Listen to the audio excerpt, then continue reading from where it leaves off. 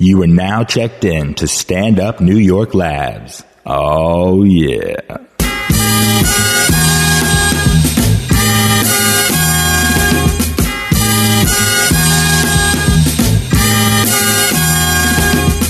It's time for the End of Conversation podcast with funny man Damian Lemon, craziest Dominican you know, Vladimir Camayo, my cool man from the county of Dade, Ali Muhammad.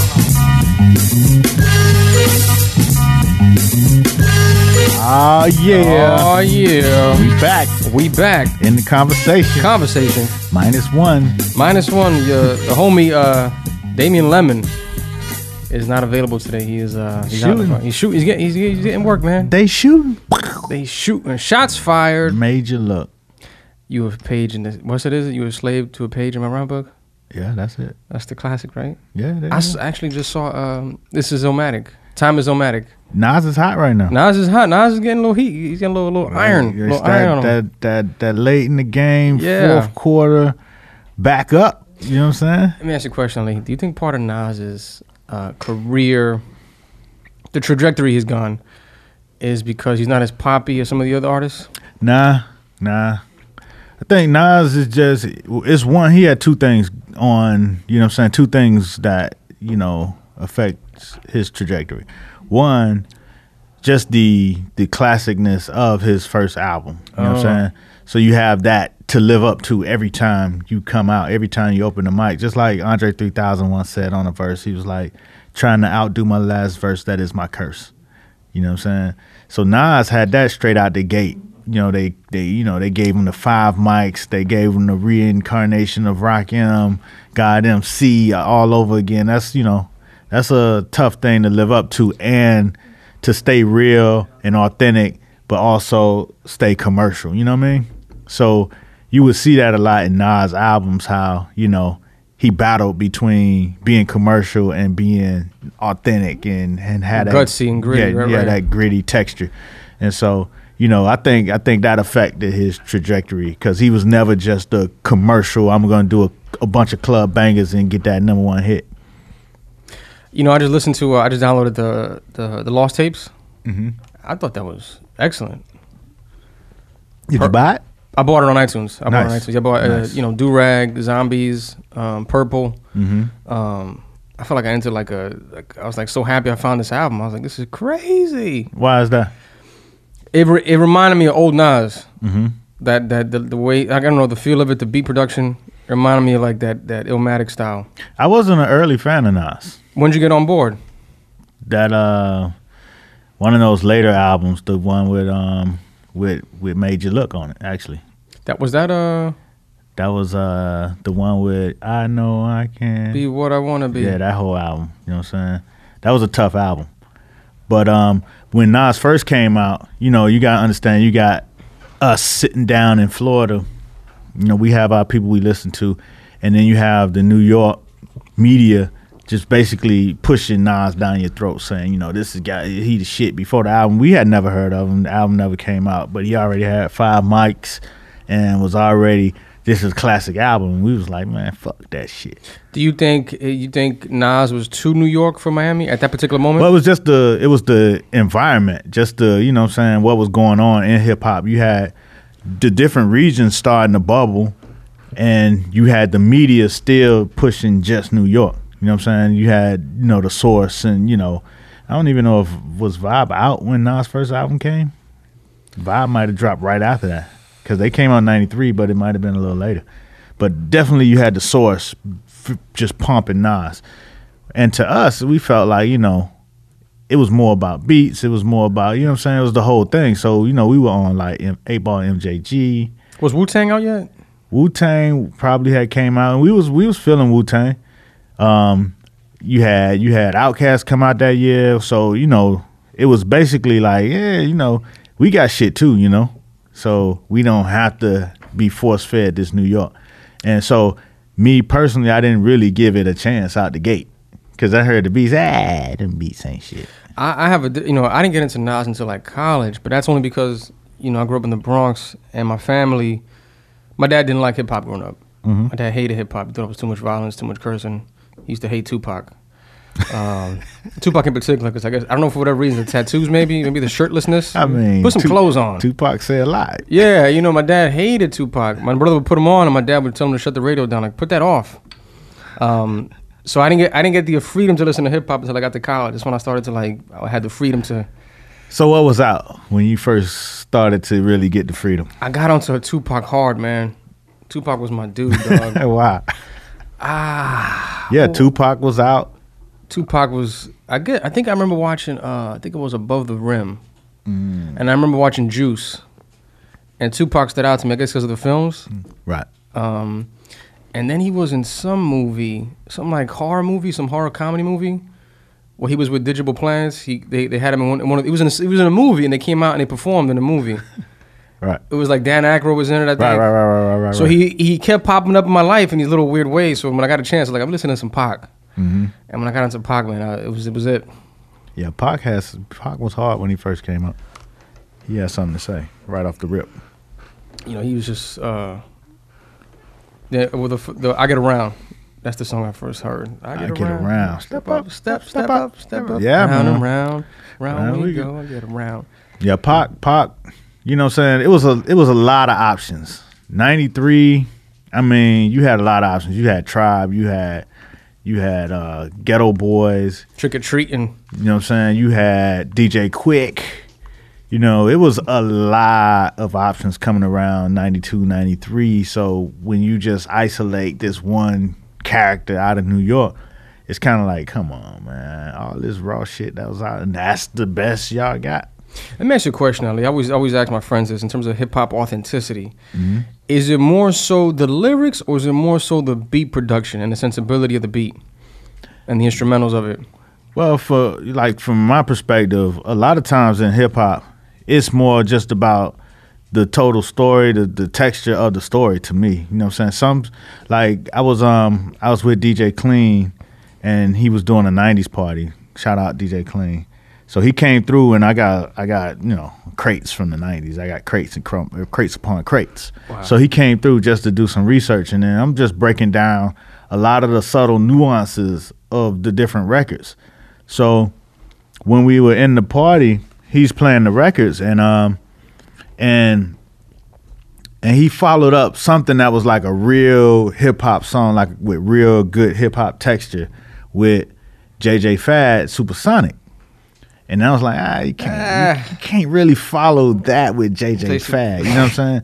But, you know, it rocked, you know what I'm saying? Because, you know, in retrospect, you know what I'm saying, a song is a song that had hits. But, like, when you're trying to string together a set of things, you know what I'm saying, you don't necessarily throw JJ Fad in the middle of that. But it was a time where he had a good string going, and something he played led me to say, yo, you need to play the Sir Mix-a-Lot. I like bit bustin' I cannot lie.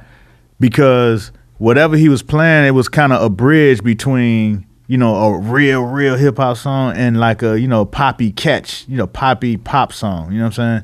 So it was a good bridge to throw in that Sir Mix-a-Lot, and it worked, you know what I'm saying? So even in retrospect, when you're looking at it, certain songs have a certain type of authentic texture that's different from your pop radio hits. Right. You know?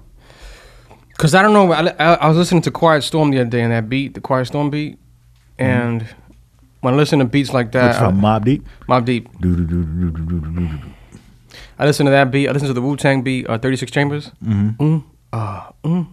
Like, those beats for me, like, if I had to give hip-hop, like, you know how you feel, like you feel the fabric like velvet, you're like, this is velvet? That to me feels like hip-hop, those types of beats. Yeah, but then see, when you get different perspectives, you like, for me with Wu, I think Wu-Tang Clan ain't nothing to fuck with. Another classic one. You know what I'm saying? It has, you know, real texture to it. So I think sometimes when I ask myself, like, you listen to hip hop now, people are like, is it hip hop still going on? How much of it is just the production, who's putting the beats out? Because to me, like, everybody's doing electronic, you know, and that's fine, because some of the electronic stuff, you know what I'm saying, it still has a texture when it's done right. You know what I mean? Like, if you just jump on, if everybody just jumps on the DJ Mustard beat, you know what I'm saying, then it loses its texture to it. It's just becomes a print. It becomes, that rayon print that everybody was wearing, like the polka dots and shit. You know what I'm saying? Right. So, but when you kind of keep the diversity to it, and you got these different voices and these different things that still spark that, that interest in your mind, that brings goosebumps to your skin. Bingo. And shit, then you got something. You know what I mean? I was trying to work out a joke, dude, that I was on the train one time, and this actually happened, dude. I got emotional. My playlist was on shuffle, and the damn thing went from Kanye, and it just somehow skipped to Wu-Tang. Mm-hmm. And I got emotional on the train. It's one of those things I'm sure if you cried? I got a little teary-eyed. It was Wu-Tang Clan, ain't nothing to fuck with. It was that song. And I was boom, boom, boom. Dude. Boom, boom, boom. Vlad's crying right now. Boom, boom, boom. And I couldn't believe because the song is so hard, you know what I mean? But I was crying because it brought back all that nostalgia for me, you know what I mean? I was like, Wu-Tang Clan, they not nothing to fuck with, man. Yo. They not to be fuck with. They got a record coming to come out, something with the ruckus. Oh, they always got the ruckus, right? You know what I mean? They always bringing that ruckus. Yeah, the first time I heard Wu-Tang Clan ain't nothing to fuck with, I was in Miami, and it was like one of those nights after the club, and everybody would go down to 7th Avenue where you had at 70 whatever street that is, this Jumbo's, and then at the other end it was Burger King. A black guy named Willie Taylor had a Burger King on 54th Street. So Willie Taylor. So Willie was the burger. He was the king. Yeah, Willie Taylor Burger King on 54th Street. So it would be a parade in between 54th and 73rd or whatever street it was. Heart Attack Row. And I mean, no, it's just where everybody went. After the club, it's like all of the cars, all of the girls, you know what I'm saying? Everybody who had, their cars fixed up. It was like Crenshaw of Miami. Right. So everybody would go out there. And this one guy, you could tell he was backing up the music till he hit the right spot where everybody was at. And so he came around the corner, and then all of a sudden you heard that whoo. Like, what? Turn heads, right? Like, what the fuck is that? Because nobody knew what it was. I had never heard it before. And then the motherfucking bass dropped in. Boom, boom, boom, boom, boom, boom, boom, boom. I was like, yo. That shit sounds crazy.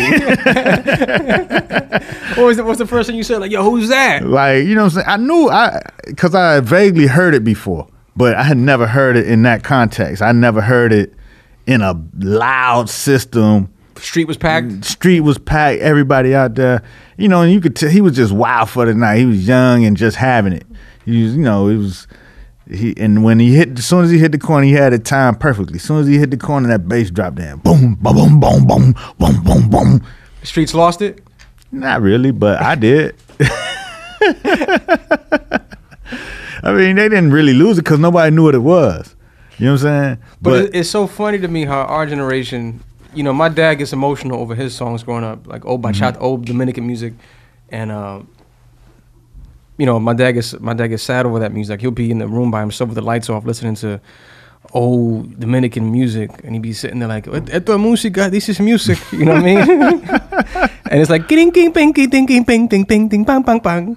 Yeah, because he remembering. That's just jam, you know what I mean? But then I listen to the lyrics of my dad's music, and it's love, it's texture. It's like, it's a guy talking about a woman cheated on him, you know what I mean? But my generation, it's going to be like... These hoes ain't loyal. They not loyal. Same thing, just a little more straight to the point. More straight to the point. Same thing, man. Wu-Tang Clan ain't nothing to fuck with. That's what I'm going to be crying to. My kids are going to be like, what are you crying about? That the Wu-Tang, they ain't nothing to fuck with. They was nothing fuck with, okay? Whatever happened to the sketches, man? They used to have good sketches on albums. Remember the sketches in between songs? Fuji La, Wu-Tang. Dr. Dre was the master of the sketches. What happened to that, man? Is that lost? I mean, albums are lost, so you're going to miss the sketch. You're right. You don't have the whole album to listen to. You miss the sketch. When you just got the single download, you don't need a sketch. I remember the Fuji sketch. Remember that at the Chinese store? Mm-mm. You remember? At least you were honest. Now, they had this funny sketch about a dude going into the Chinese store.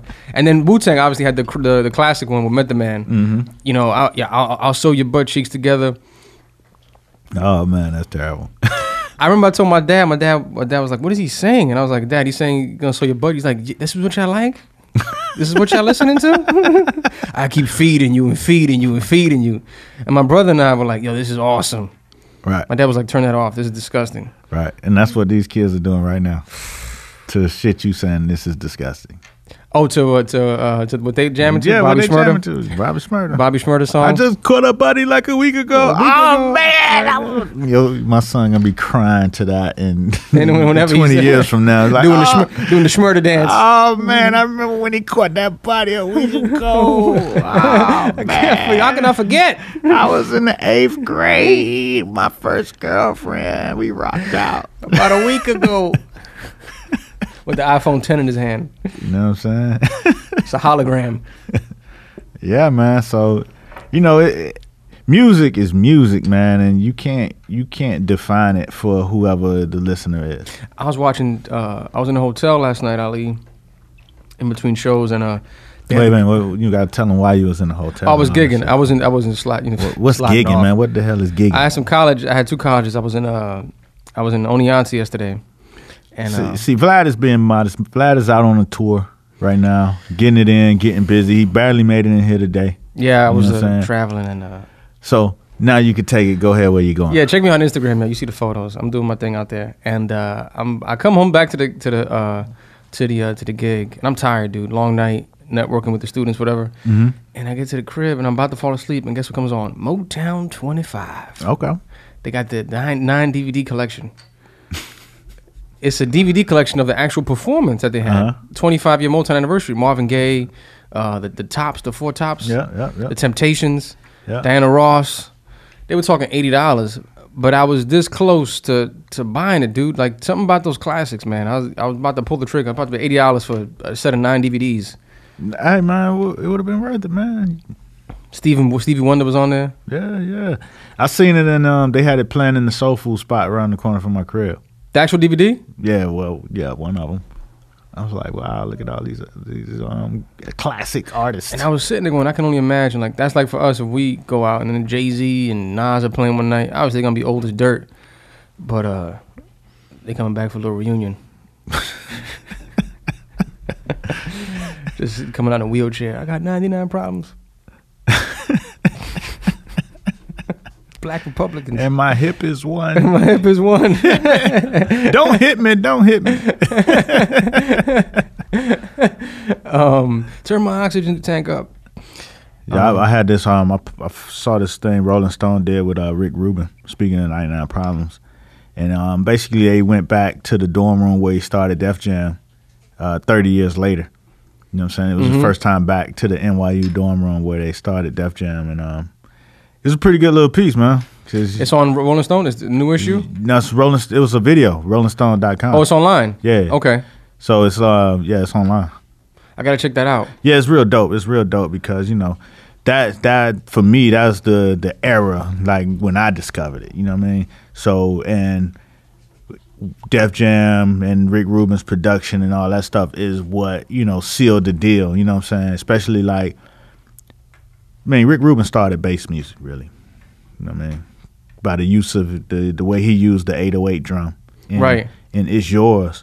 He dropped it lower than everybody else dropped it. So when it got to Miami and you got the guys, you know what I'm saying, having bass contests and shit like that, we had a DJ, Disco Dave.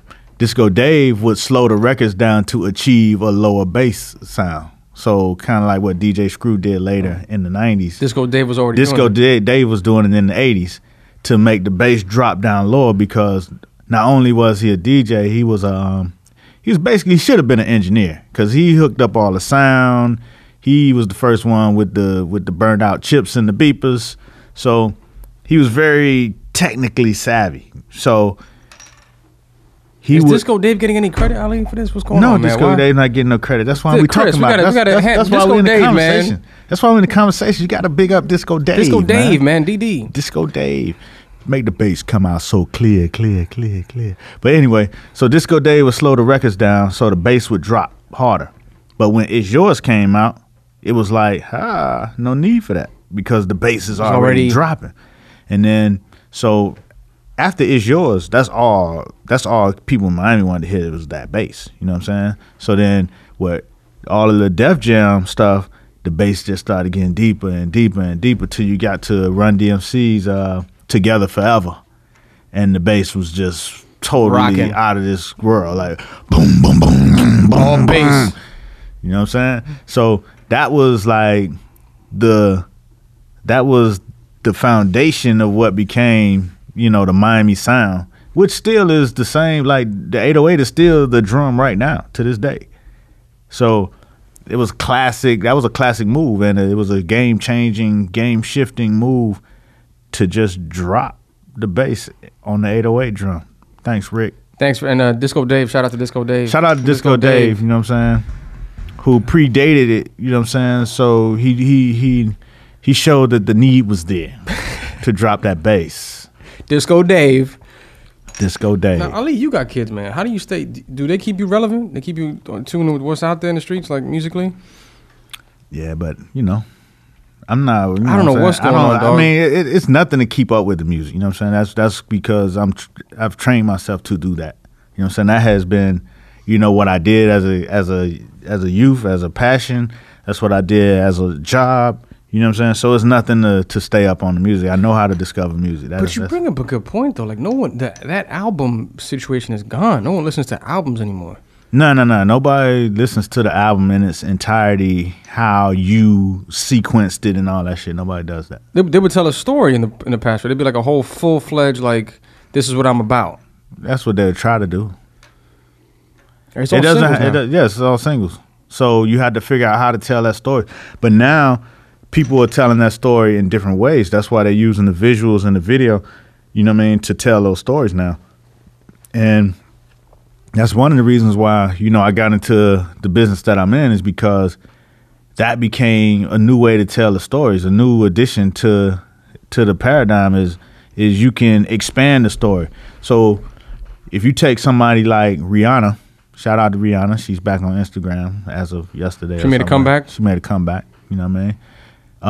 Somebody like Rihanna, who might not have the best vocal skills, might not be the best dancer in the world, but I think in this particular age, she has mastered how to continue the conversation across multiple platforms in between all of that. Tell me more. What do you mean? So, you know, she'll have her records or whatever, but she'll be on Instagram today. And through her Instagram, you will get a better story of who she is than through her music.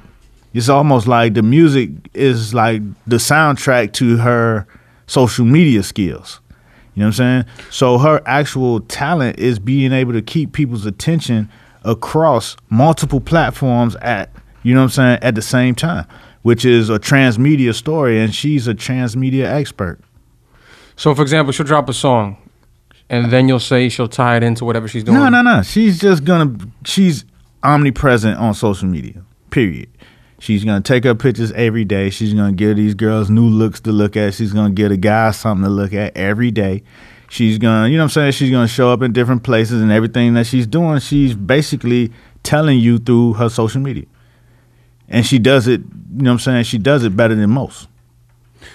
Whereas in the past, you're saying, prior to the internet, social media, the album, the videos, The album. At first, it was the music would have to do that. Then your concert.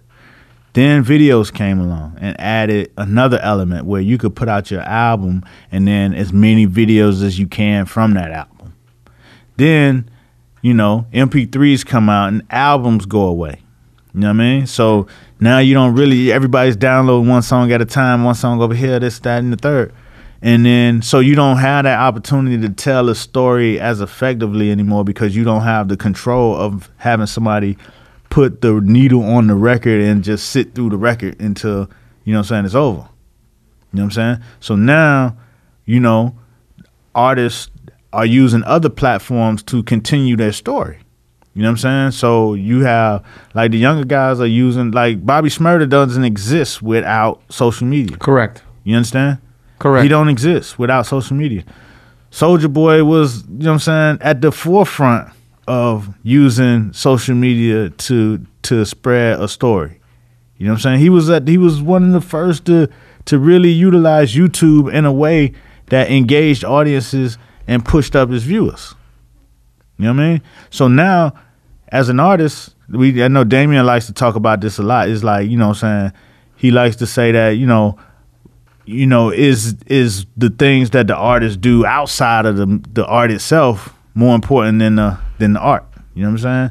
So we tend to know more about, you know, these artists' backstories and what they did this weekend and what they ate for breakfast and what they wore to their meeting and, you know what I'm saying, where they at on vacation. That's become the entertainment. Right. So, like I said, it's almost like the music is the soundtrack to your social media story. So then, basically, you're saying is that we're dealing with a different kind of attention span. I mean, you could say that, but I think people pay attention to the social media a long time. It's not like they just look at it and they go.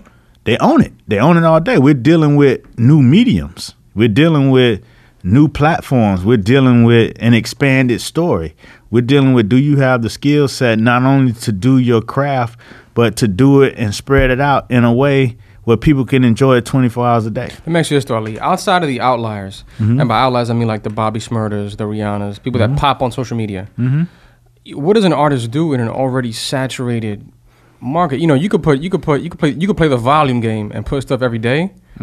But what if the people listening are already engaged by the Rihannas, the Beyoncés, the Nicki Minaj's, the Taylor Swifts? Where's the innovation going to come from? What's the next? That's going to come from an artist that needs to be heard.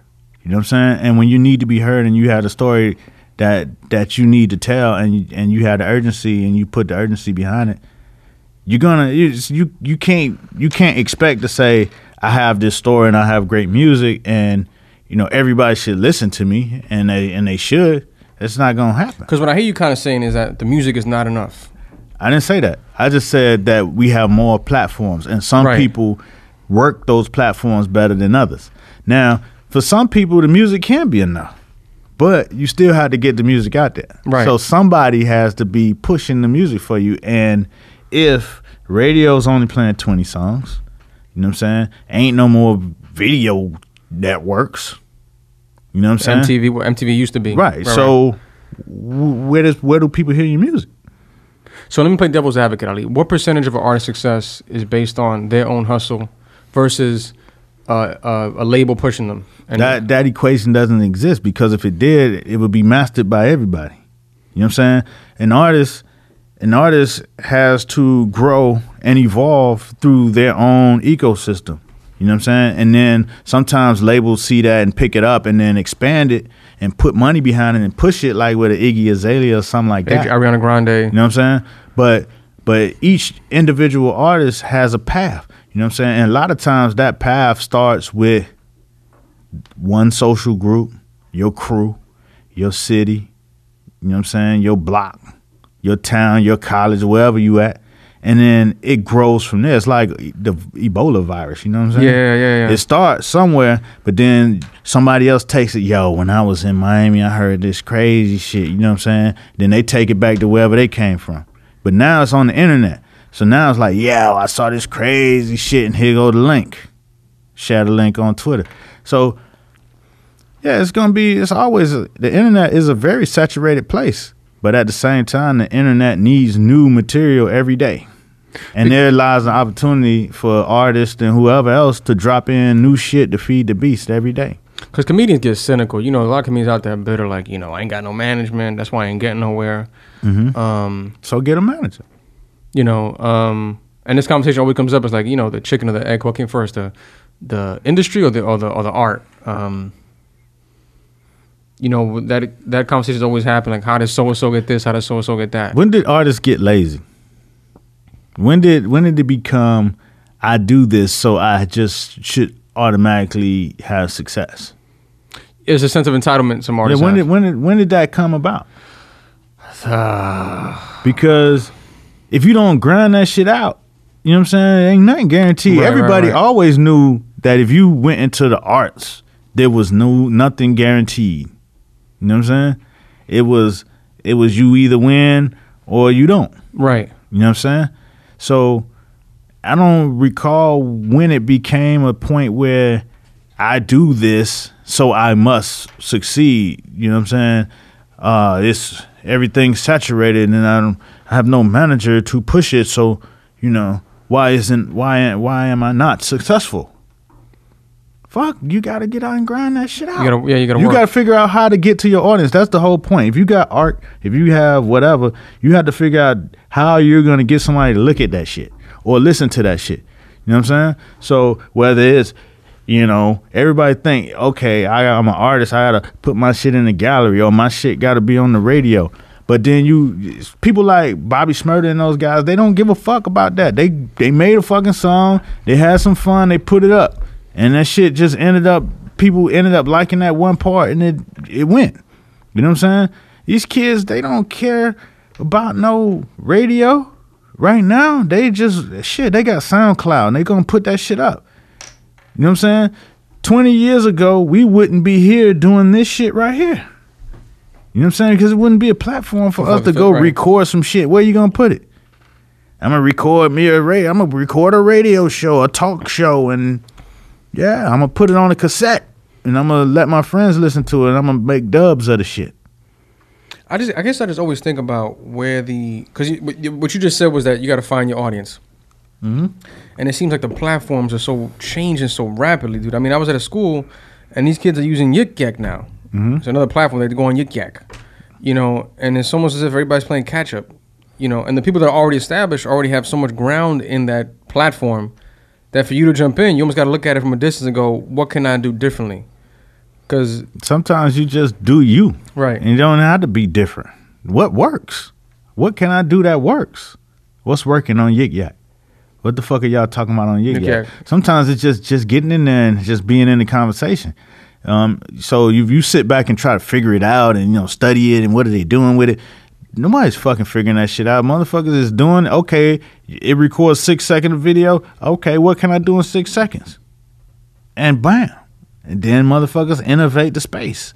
And then you got whole new celebrities that just do 6 second videos and shit, and they fucking popular. See, because the game is so flipped right now, Ali. Because, like, if you were to tell me prior to Vine, yo, we gonna put up 6 second videos and people gonna love it. Like, if I was an investor, I'd be like, hell no, I ain't putting no money. Have you seen them shit, though?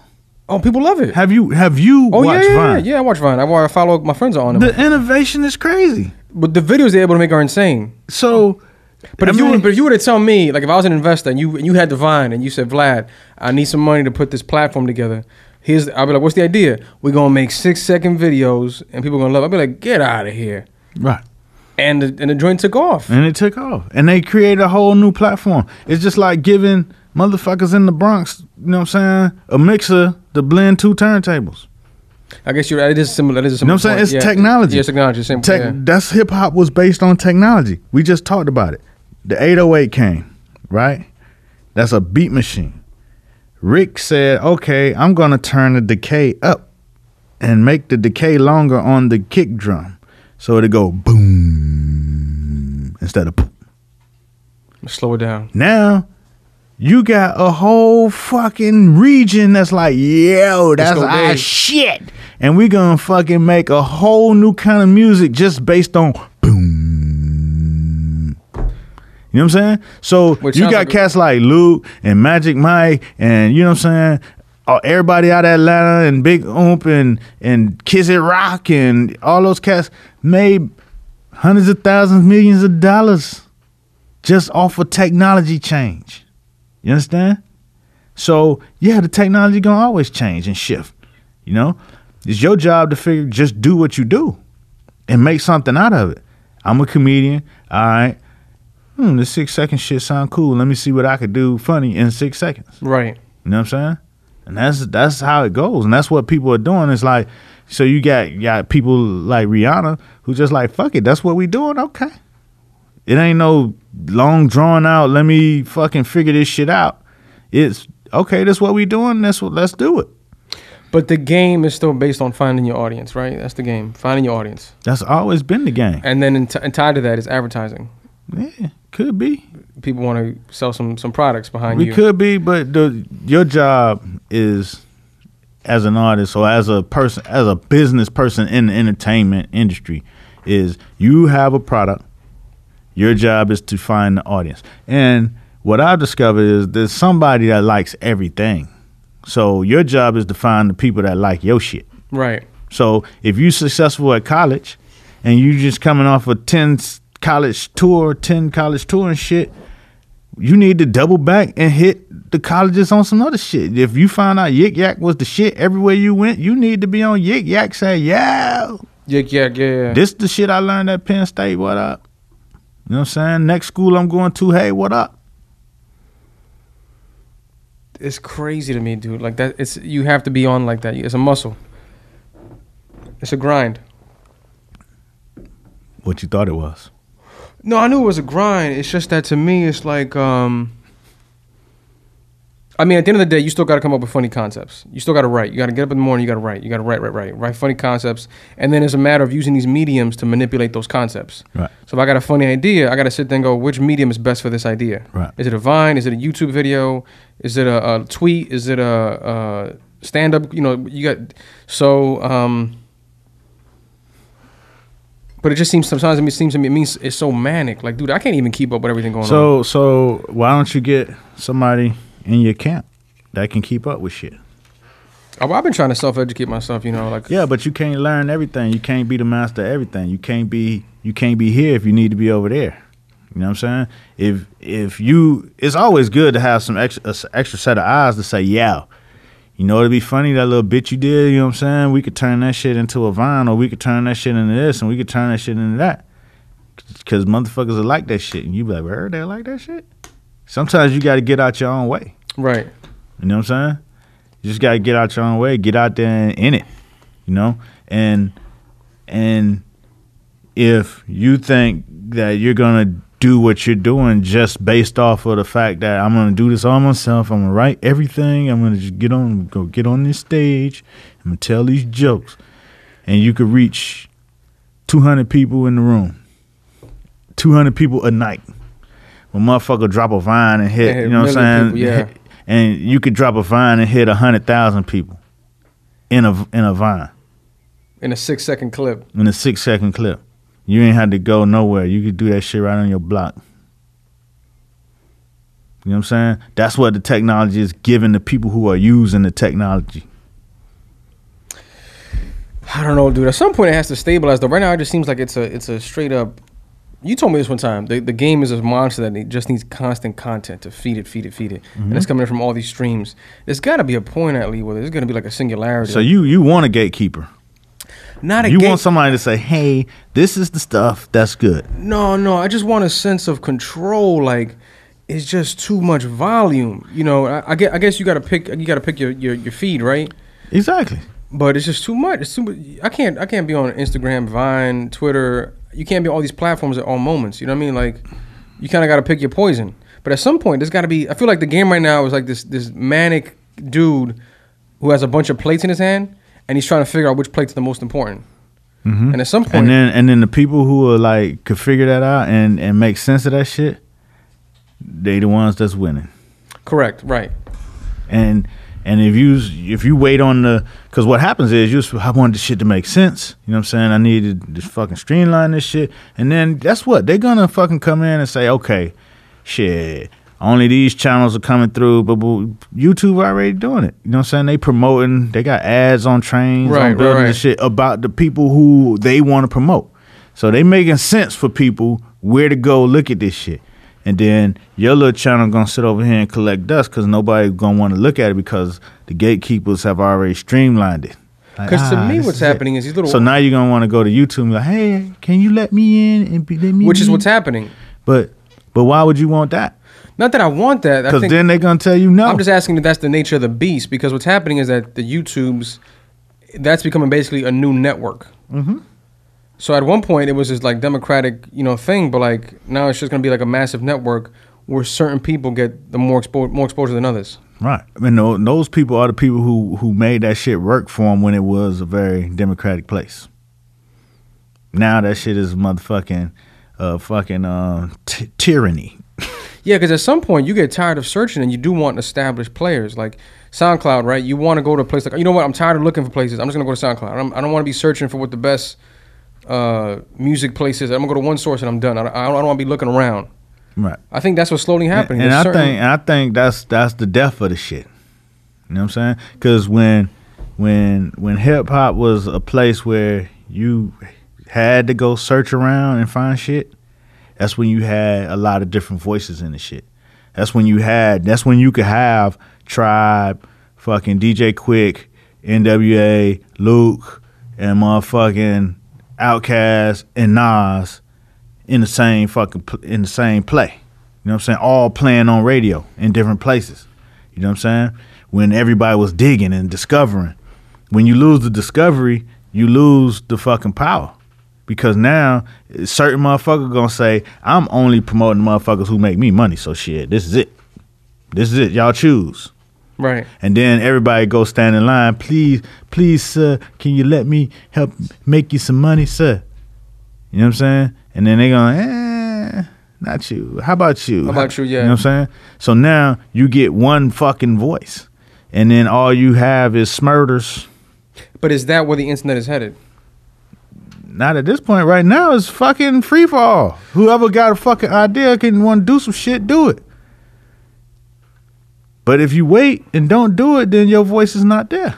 Because I see that happening with the internet, dude. At some point it was this crazy like Wild Wild West land. Now it's slowly getting categorized and filtered. Everything's getting its own place. It's getting like solidified. But that's what you wanted, didn't you? No, that's not what I'm saying. That's what I wanted. I'm saying that's like that was my point earlier with the Rihanna. I was saying like the certain pockets where success was happening, Mm-hmm. people have already put such a strong foothold in those places that for new people coming in, it's that much hard. Like when the internet first came out, it disrupted everything. But it's not as like, you know, Rihanna got her audience, but you got new people who don't do shit that's good at Instagram that got their audience too. Right. You know what I'm saying? Rihanna is fucking, she's global. She's a fucking artist that travels the globe and touches thousands of people at a time. You know what I'm saying? In her concerts and her videos and her, you know, millions of people. So you can see where you have people who just show up on Instagram and make it happen. Because they've learned the language of it. They learned the conversation of it. It's like, you know, it's a certain way to crack jokes, you know what I'm saying? What we used to call rank. You know what I'm saying? Talk about you and, you know what I'm saying, talk about your mama.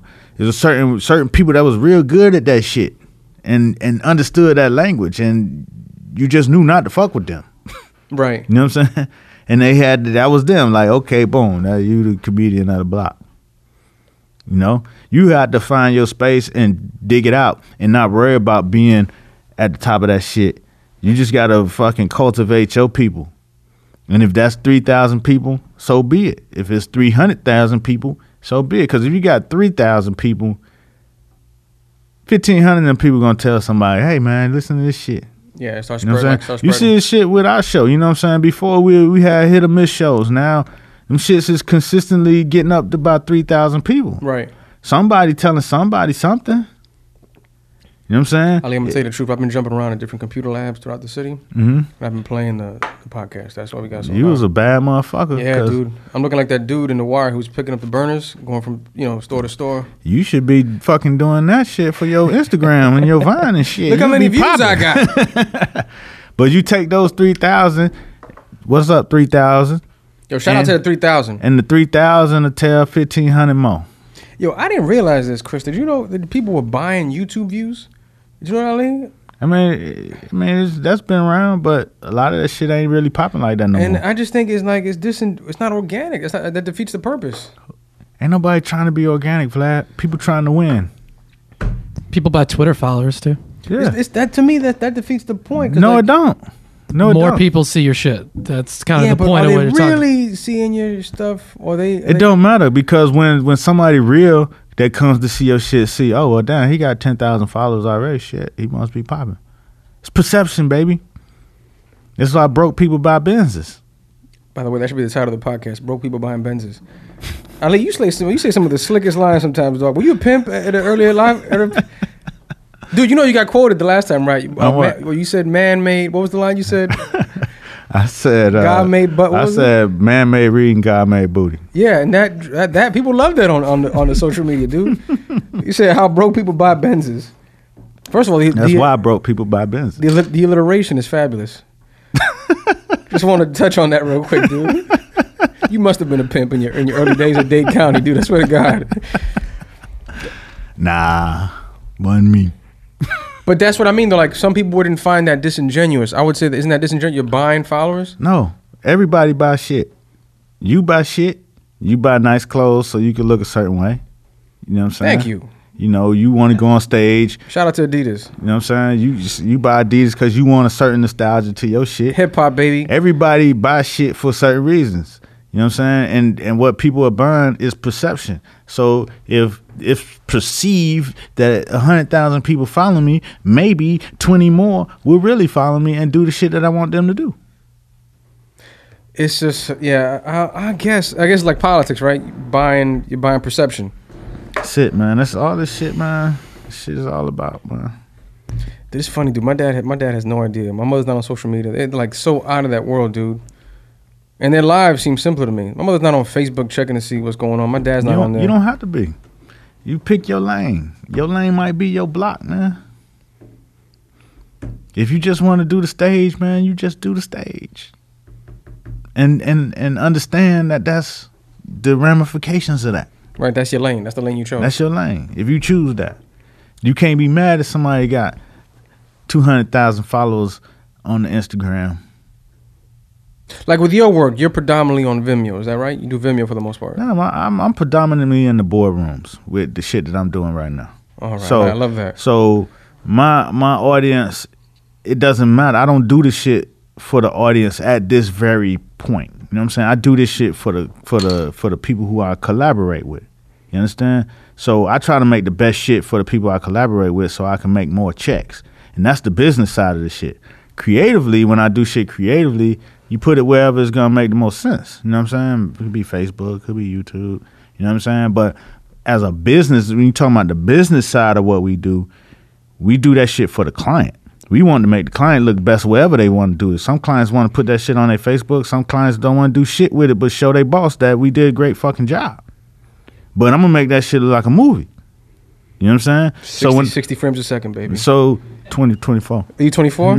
I want to ask you about that, actually. What the difference is, because Chris and I were having this conversation a little earlier about 24, 30 versus 60. I wanted to ask you this, actually. TV is 30. When the film was on a reel, it moved at 24 frames per second. But TV right now is 30 frames per second. TV is 30 so frames what per is second. 60 just a sharper look? 60 is what people use more for slow-mo. So you take 60 and then you double it back to 24, then you got slow motion. So that's what people use the 60 frames for. Oh, because I saw some 60 frames per second clips recently, and it looks like hyper real. Right. It looks better than reality. Right. But most of the time when you got 60 frames, people want to use that for slow-mo. The higher frames like that, you got 200 frames per second, that's that super slow-mo, you know what I mean? So that's what people use it for. Okay, all right, because I saw 60 frames and it looked crispy. I was like, ooh, it's looking sexy. Yeah, man. So, you know, that's what we do. We do it to make the shit make us more money at this point. And that's the reality of it. You know what I'm saying? Like I tell people all the time, I jumped in the game, you know, I crisscrossed from marketing, you know what I'm saying, media, crisscrossed over to video and branded content. There's a lot of guys that was already doing that shit and already shooting and already filmmakers and that went to film school and shit. All I did was fucking get a crew and buy some equipment and jumped in with ideas. You know what I'm saying? So I'm not the best film person ever. You know what I'm saying? I'm not the best. But what I do is I'm going to make the best shit for the lane that I'm in. All right? You know what I'm saying? I'm not making TV commercials and shit like that right now. I'm making shit, you know what I'm saying, that people want, that's digital content. That's, you know, they want to tell a story about their brand and what their brand is doing or the people that they want associated with their brand. So, hey, fuck it. We come up with something. We get the right people to put them in. We make some crispy looking shit. And we go home and fucking pay bills and fucking pay the team. It's amazing to me, Ali, how like to this day with all the social media, the concept of having a portfolio is still so powerful. Like with you, right? At some point you got your foot in the door, but now you have an actual portfolio. I don't have a portfolio. But I mean, you refer clients to stuff like, check this. This is what I did. Yeah, but you know what I'm saying? This is what I learned. I learned this shit a few years back, 2007. I was on this trip. We took 12 producers to the DR to meet with the president to talk about shooting films in Dominican Republic. Lionel? Who'd you? Come on, man. Oh, because I'm Dominican. That's why I'm asking. 2007 president of the Dominican Republic. Oh, that's right. You did say 2007. You know what I'm Okay, all saying? right. That guy. That guy. You forgot his name. Juan. That guy. My man. My Jose. man. Like this here. My man. So we took 12 producers over, right? And you made me forget what the fuck I was talking about and shit. What was I talking about? This sounds to me like a great trailer. Come on, man. What was I talking about? Come on, man. Producers. We're talking about your portfolio. Right. Okay. So boom, another guy had a guy in Graham Duffield from the UK, right? And then Graham was with a guy who was building a fucking studio, and this guy was a photographer, right? A still photographer, and he had shot. He was like Ronald Reagan's personal photographer. He was Clinton's for a while. So he had a portfolio of a bunch of shit, you know what I mean? And this one I learned the difference between a portfolio and a catalog. So I want to hear this. I want to hear this. You know what I'm saying? Because always think portfolio. Everybody always, that's what broke motherfuckers always talking about a portfolio and shit. You calling me broke, Ali? I'm calling you broke, motherfucker. Damn, dog, you hear this? Just call me broke. Not calling you broke, but it's just the science of a portfolio is you know what I'm saying? It takes away from what it could be. Keep going, man. You got me hot now. You got me wet. So, because I was in the same mindset, portfolio. I think he had a portfolio and shit. So he got this book and he's showing us all these pictures and shit. And then throughout the weekend, he was like, "Yo, I had my catalog appraised." And then you know what I'm saying, like, okay, you know what I'm saying. He was like, "Yo, she just told me that my catalog is worth $3 billion." And I'm like, because you don't know these people from no. I'm like, the fuck out. Get the fuck out of here with this bullshit. And that's what we're going to leverage to build this fucking studio. I'm like, some fucking bullshit. And it was just God. I got back to fucking New York. The next week, I went to the MoMA. They had this event at the MoMA. I'm in there. I'm looking at some shit and like, damn, this shit dope. You know what I'm saying? Then after the MoMA, I walked over to the Time Warner Center, and they had like this gallery inside of the Time Warner Center. And it happened to be all photography. You know what I'm saying? So, and I'm looking at this photography that's on display, and you could tell it was all shot in one day. It was fucking Frank Sinatra in Miami. Frank Sinatra and the crew in Miami. And you could tell they shot it, you know what I'm saying, in this one day. So they had him at the hotel getting ready. They had him walking down the beach with his pistol in the back of his pants. And so at the so you know, I'm looking through all of them, and it's probably like 15 different photos up. And then I look at the price. It's like 1 of 10, $15,000. So I look around. One day of photography on the wall, I counted $300,000 worth of work on that wall. So when my man, like you said, he shot for Ronald Reagan for all those years. He shot for Bill Clinton for a lot of years. He had all kind of mad celebrities in this thing. Yeah, it could add up, player. And that's when it changed my mind to not have a fucking portfolio, but to grow a motherfucking catalog. Tell me more. So this is getting interesting to me. Tell me more the difference between a catalog and a portfolio. A portfolio is just what you show people of the work you've done. This is the work I've done. This is my portfolio. Can you please give me a job? By the way, I love your voice, the way it changes when you... The catalog is saying, this is my inventory of shit that I've done over my career, and this is the value attached to each piece. You know what I'm saying? The difference is value. You know what I mean? With portfolio, you're showing somebody, asking, hey, this is what we do. Do you want to, you know what I'm saying, hire us to do this for you? With a catalog, you're saying, this is the body of work, and this is the value attached to each piece. This is a price tag, putting a price tag on the shit that you do. So when you walk into a room, you're not giving them a portfolio. When I walk into a room, I show them my work, my body of work. But I took portfolio out of my vocabulary. I threw it out. But isn't that the same thing when you walk in there showing your work? No, it's not? It's all about value. It's all about value. You know what I'm saying? It's all about value. And when you have a catalog, you add value. You put value. You put a number. You attach a number to each little thing that you do. Because I could easily, like, as an artist, right? Somebody come to me and I could easily do one thing for totally free because I have a skill set where I could do a number of things. I could go from free to thousands of dollars. You know what I'm saying? But when you step in and you go into a room and you have your catalog of work and you attach value to the types of things that you do, somebody say, hey, I want you to do this. You know what I'm saying? And that number could be free. Or it could be $100.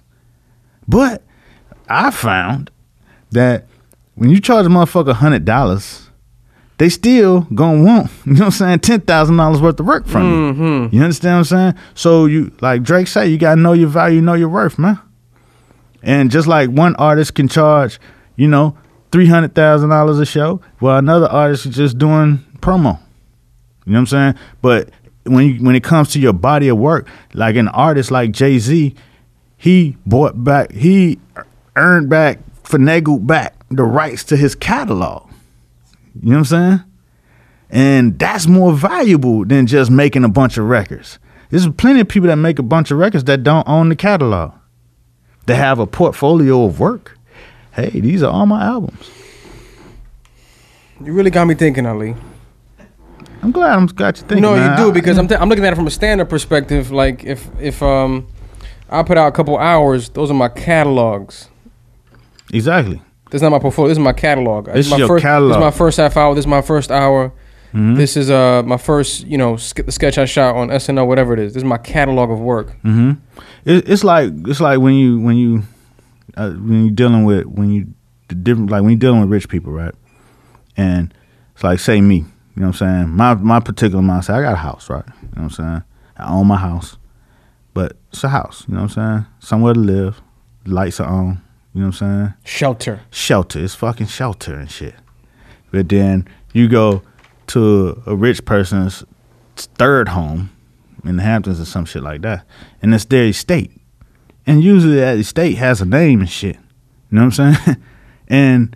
and then you start to realize that this shit is not just some fucking shelter.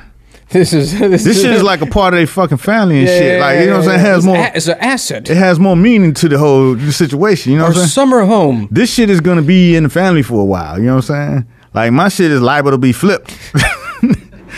Gentrified and shit. You flippable, you know right now. You flippable. I'm like, shit. You got the right number, hey.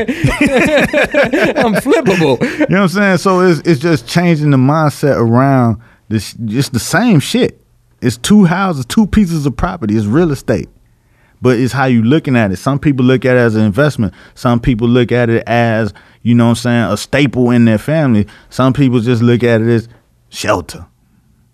Now, Ali, how much of what you're talking about is a straight up mind switch? All of it. I'm gonna give you an example. I'm talking about when D and I first started working together. We started coming up in the game. It came to a point where we wanted to get paid for comedy, and D and I would always ask this question: "What's the budget?" And depending on the person, they'll be like, "Yo, the budget is X." Other people be like, "Yo, you trying to get paid?" Right. And you got to deal with that person's perception of who you are. Right. It sounds to me like what you're saying, like you as an artist, as a businessman, have to have this saying, like, listen, I have a catalog, I don't do portfolio. Like it's a mind flip. Right, it's a mind flip. And in my mind, when I stood in Time Warner Center and counted up $300,000 worth of pictures on the wall from one day of shooting, that shit changed my fucking mind. Like that? Like that. Like, oh shit, I understand what that motherfucker was talking about when he said his catalog. Getting it appraised. You don't appraise a portfolio. Interesting. You don't appraise your rental property and shit. You know what I'm saying? But so you don't treat your work like a rental property. But at that point, you have to see yourself as worth of that type of perception. Like, you know what? I mess with catalogs. I don't deal with. Exactly. So you can't be scared of the technology. When you understand your value and your worth, and you understand the value of pushing it, it's like Baby, right? Baby Cash Money. He understands the value of catalogs and shit. So no matter how whack y'all fucking think he is rapping, he's gonna always have a song with the hot new motherfucker on his label. Always. Because you know what? That's another motherfucking thing in the catalog. I got 15 songs with Drake. I got, 100 songs with Wayne. So as long as they catalog is strong, my catalog is strong. Imagine you had one record on every Michael Jackson album. You'll be a rich motherfucker. Absolutely. So the certain point we're talking about is self-belief. It's fucking knowing your worth. It's putting a value attached to your business. But how do you put that value? Like, how do you how in do you, fucking business to make money. Absolutely. But how do you say to yourself, this is what I'm worth right now? You fucking say it and you believe it, and then you find out real quick if anybody pay it or not. Now, have you met people that have had that swag of like, yo, I work with catalog, and then you look at their catalog and you're like, homie, you are delusional. It don't matter. It don't matter. Yeah, you work with them. You work with them all the time. It's a lot of times you have to, because like say somebody like Bobby Shmurda. Bobby Shmurda come to you and say, hey, I need 15 for this show, 15,000. You like, fuck out of here. Off one record? Yeah. But he get it because he got the hot record right now.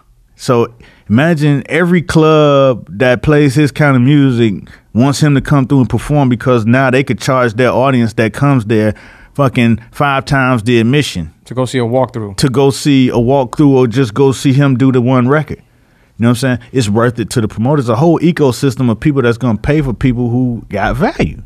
Your job is to create value. So when you talking about the audiences and Instagram and all that shit, Rihanna creates value because anything she does, whether it's a photo shoot, whether it's fashion, whether it's a fragrance or whatever, they know that she got a fucking navy of a such million people on the fucking social media that she talks to every day, and that increases her value.